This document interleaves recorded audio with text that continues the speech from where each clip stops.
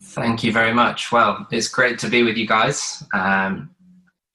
Today we are looking at the last of our series. We've been doing a series looking at various aspects of the gospel, the good news, looking at why it's good news. So we've done good news of hope, good news of peace, good news of justice, good news of reconciliation, good news of freedom, and good news of healing. And today we come to good news of love. And I wanted to actually begin with a quote to get us thinking about this. It's from a song called The Love of God by a worship band, a Christian worship band called Ascend the Hill. Great musicians. You know, if you're looking for worship music, listen to these guys. It's a little bit different than we might be expecting, but it's really, really good. They did a remake of an older hymn, which is also called The Love of God. And the last verse has great picture language. It says, "Could we with ink the ocean fill, and were the skies of parchment made, were every stalk on earth a quill," that's a quill pen, "and every man a scribe by trade, to write the love of God above would drain the ocean dry, nor could the scroll contain the whole, though stretched from sky to sky." And that's just incredible, wonderful language that describes the love that God has for us. And the idea that God loves you will hopefully not be a new concept to you. And it is the defining characteristic of the good news, of the gospel. It's that foundation that underpins all of it. And understanding that is absolutely paramount to our ability to live the fullest Christian life that we can. At King's Community Church, we've recently been thinking of this idea of us being a missional movement, a group of people together on a mission, going and growing together. And despite all that's happening, all the challenges, the fact that we can't meet together in person at the moment, that's still true about us. That's still who and what we are. But our ability to carry out the mission is limited to our understanding of the love God has for us and his love in general. It can feel like hard to know and to understand, can't it? The idea that God loves us, this love that would drain the oceans of ink if they were filled, or could not be contained by all the books of the world. So how do we get our heads around that kind of love? And that's what we're going to be focusing on over the next 15 to 20 minutes. We'll look at a couple of different scriptures together, so get your Bibles out, have them ready to go. We'll be flicking fairly quickly, so you need quick thumbs if you're scrolling. But the idea being to help us to live with a greater awareness of his love and to live that full Christian life. So the cross is the most powerful way that God shows his love for us. It shows the extent of his love. And we'll look at a couple of different scriptures here for that, as I say. So first one, Romans 5, verse 6 to 8. Romans 5, verse 6 to 8. Flick to it now. Verse 6 says, "For at just the right time, while we were still powerless, Christ died for the ungodly." Now, very rarely will anyone die for a righteous man, although for a good man, maybe someone might possibly dare to die. But God proves his love for us in this: while we were still sinners, Christ died for us. Now let's unpack that. That is an amazing statement of truth there. Verse 8, God proves his love for us in this: while we were still sinners, Christ died for us. That means while we were still deliberately disobedient, deliberately going against God, deliberately enemies of God, we wouldn't, even if we didn't know God, we knew what was right. And at that crossroads moment where we had a choice, we would often choose to do what was in our own self-interest, what was self-satisfying, rather than to do what's right, and often at the cost of other people, not caring about who it would hurt. But at that point, whilst we were still in that state, Christ was so all in committed to having a relationship with you and with me that he allowed himself to be put into that position of excruciating pain. That's where we get the word excruciating from, out of the cross. Excruciating pain and discomfort and suffering to then die on a cross so that you would see how far he'd be willing to go for you and for me. And more than that, in that moment, he took all of our sin those of us who are Christians are hopefully really familiar with this concept, but it's good to be refreshed about it. Colossians 2:14 talks about him cancelling the record of debt that stood against us and nailing it to the cross.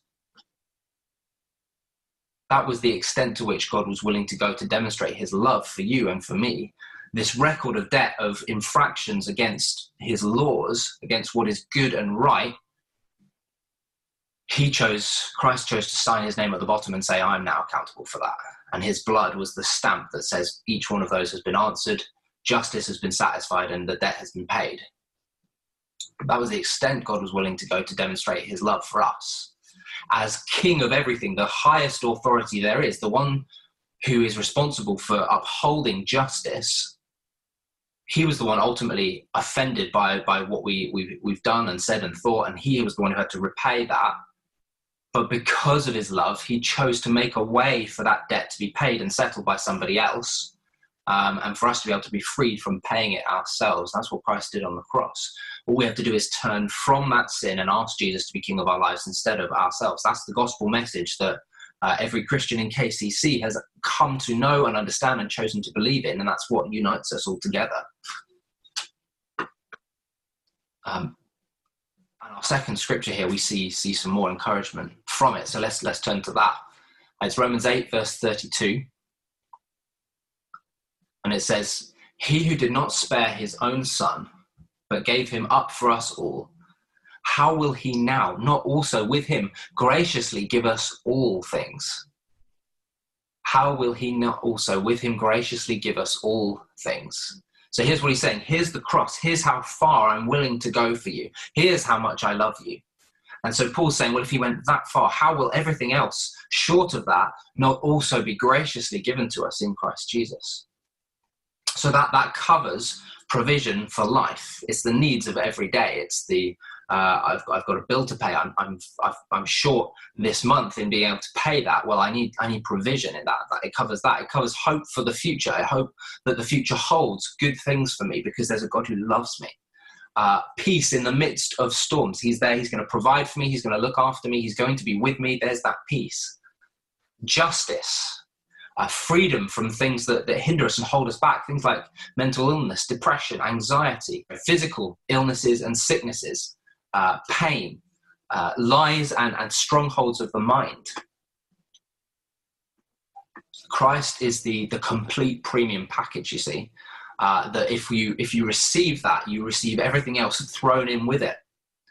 And the extent is such that even though we didn't deserve to get any of that in love, while we were still sinners, Christ died for us. Now, I said at the start that understanding God's love is paramount to our ability to live the fullest Christian life. So not only is it important to understand what happened at the cross, like even the sort of the details of that, of why it happened, why it works, what has happened, what has changed as a result of the cross. When you come to faith in Christ, you ask him to be the king of your life and you turn from your sins, what actually happens then? It's important that we understand this.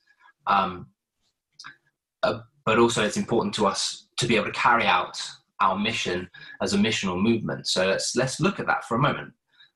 Let's explore that. So next scripture to turn to is Ephesians chapter 3, verse 14 to 19. Now in Ephesians 3, Paul is talking to the people of the church in this city of Ephesus, in Greece or Macedonia, and he's telling them how he prays for them. He's explaining that he prays, and he's also explaining what he prays for them. So verse 14, we pick it up. He says, "For this reason I bow my knees before the Father, from whom every family in heaven and on earth is named, that according to the riches of his glory, he may grant you to be strengthened with power through his Spirit in your inner being, so that Christ may dwell in your hearts through faith, that you, being rooted and grounded in love, may have strength to comprehend together with all of the saints, all of the people of God, of what is the breadth and length and height and depth, and to know the love of Christ that surpasses knowledge, that you may be filled with all the fullness of God." Now there's a lot in there, so let's get in and just unpack it a bit. Verse 19, be filled with all the fullness of God. do you know, do you live with the awareness that God wants all his fullness to fill you? Think about that for a second. All his fullness. Think of who God is. He's the creator of all things. He's the one who has so much authority. He has all authority that he speaks and matter comes into line. He speaks and declares things, and the universe is created, the earth is formed, living creatures come about. He's the one that the Bible says heaven is his throne and the earth is his footstool. In other words, neither place can hold him. Neither place can hold his being, his majesty, his glory. He is the King of kings. He is the Lord of lords. He is the one in whom we move and have our being. The Bible says he holds all things together through the power of his word.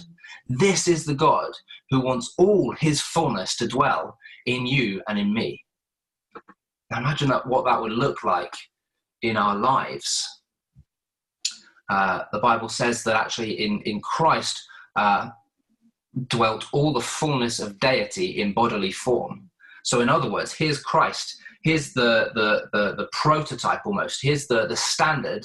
Now I want all my people to be like that. I want all my fullness to dwell in them in bodily form. Now I'm not saying that we become God incarnate, but we become God living within us through the Holy Spirit. So the question is, well, how do we get full? Well, look at verse 17 and verse 19. It says, by being rooted and grounded in love and knowing the love of Christ that surpasses knowledge. So what does being rooted and grounded in love mean? That means that we keep this idea of God loving us and that God is love fresh. We keep it fresh to us. But we also base everything we do on love. So it's, again, at that crossroads where I have a choice, a decision to make. Maybe it's a decision to encourage somebody or not to bother. Or in that moment, I choose love. Maybe it's I'm walking past somebody who's a homeless person on the street. I have a choice now. Do I choose to just keep walking, go about my business? Or do I choose maybe to stop, maybe ask how they are, maybe, I don't know, offer to pray with them or offer to buy them a sandwich and a hot drink? Do I choose love or do I choose the norm, maybe? Or do I choose not to act out of love? That's what being rooted and grounded means. But it also says to knowing the love of Christ that surpasses knowledge. And how do you know something that is greater than our knowledge? Well, that word in the Greek, to know, is the word, I'm going to try and pronounce it, like ginosko or something like that. You Greek fans can correct me on that. It means to come to know by experience, to recognize or perceive something to be true, to be so. So to come to know by experience is talking about daily exposure leading to knowledge through experience. That's what leads to us being filled with the fullness of God. It's that daily exposure, as I say, with the love of God, encounters with the love of God. Every day, daily exposure, coming to know through experience. And that's what leads us to being filled with all the fullness of this God. Let that thing sink in for a moment. God wants all his fullness to come and to fill you and to dwell in you. And the way you access that is by an ongoing living relationship with him every day. It's not about religion. It's not about turning up to church at the right time. Or turning up to Zoom at the right time. It's not about attending prayer meetings. It's not about singing the songs loudly. It's not even about knowing your Bible in and out. It's about encountering the love of God every day, which means that his love is there to be encountered. It's inviting. It ushers you in. Now, yes, you can encounter that love by going to church, and going to church is a good thing to do. Being part of that community is a good thing to do. Yes, you can encounter that love by reading your Bible. You should read your Bible because through it, God will speak to you.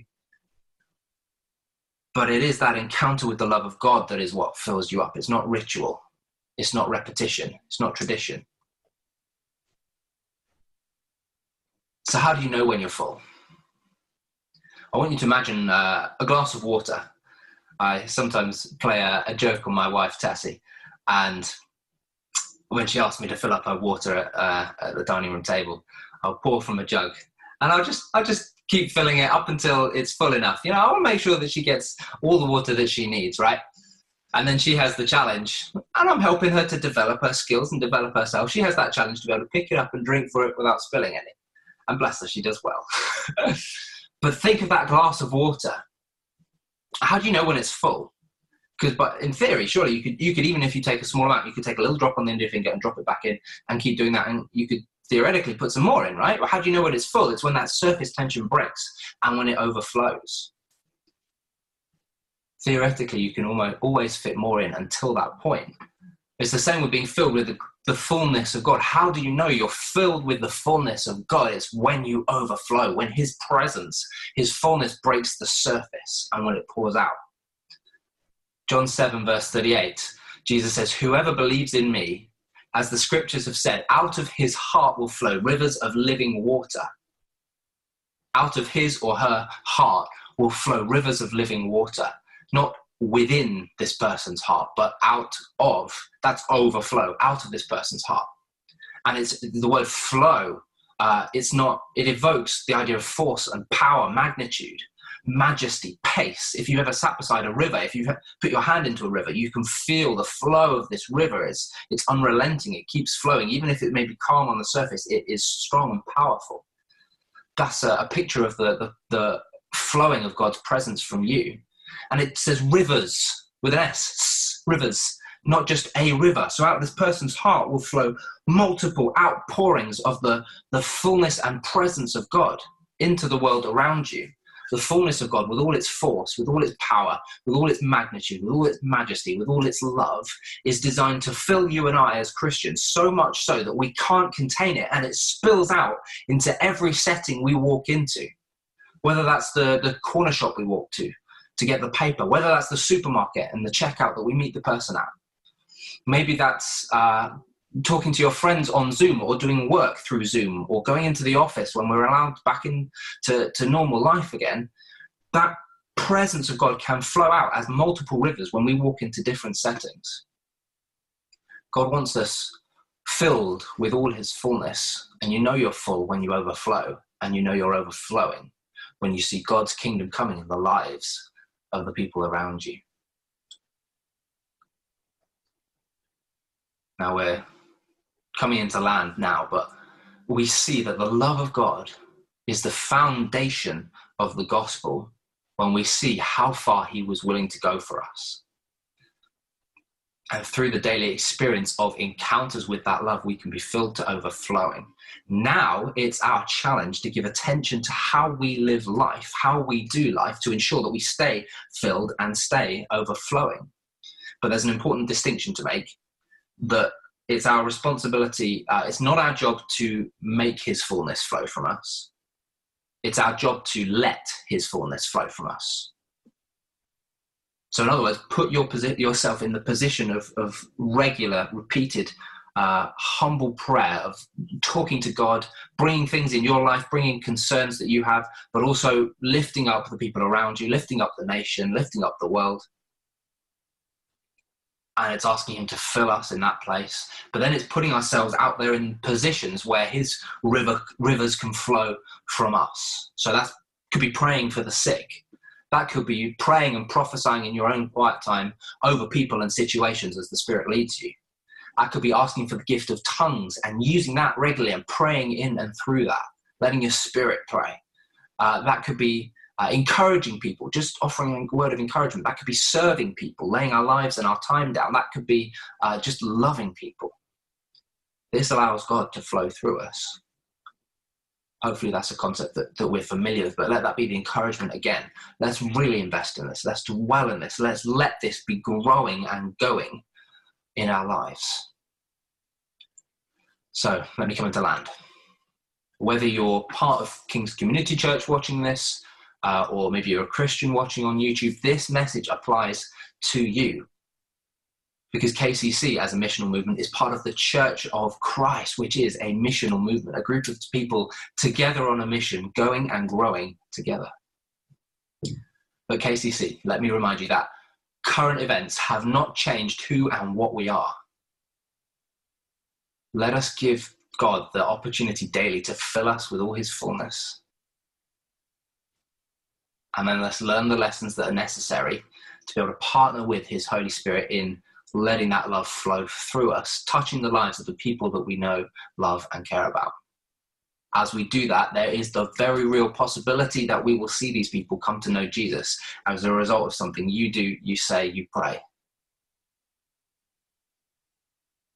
I'd love us to wrap up our time together now by giving God the opportunity to come and fill us again, to have the chance for us to come and encounter his love afresh today.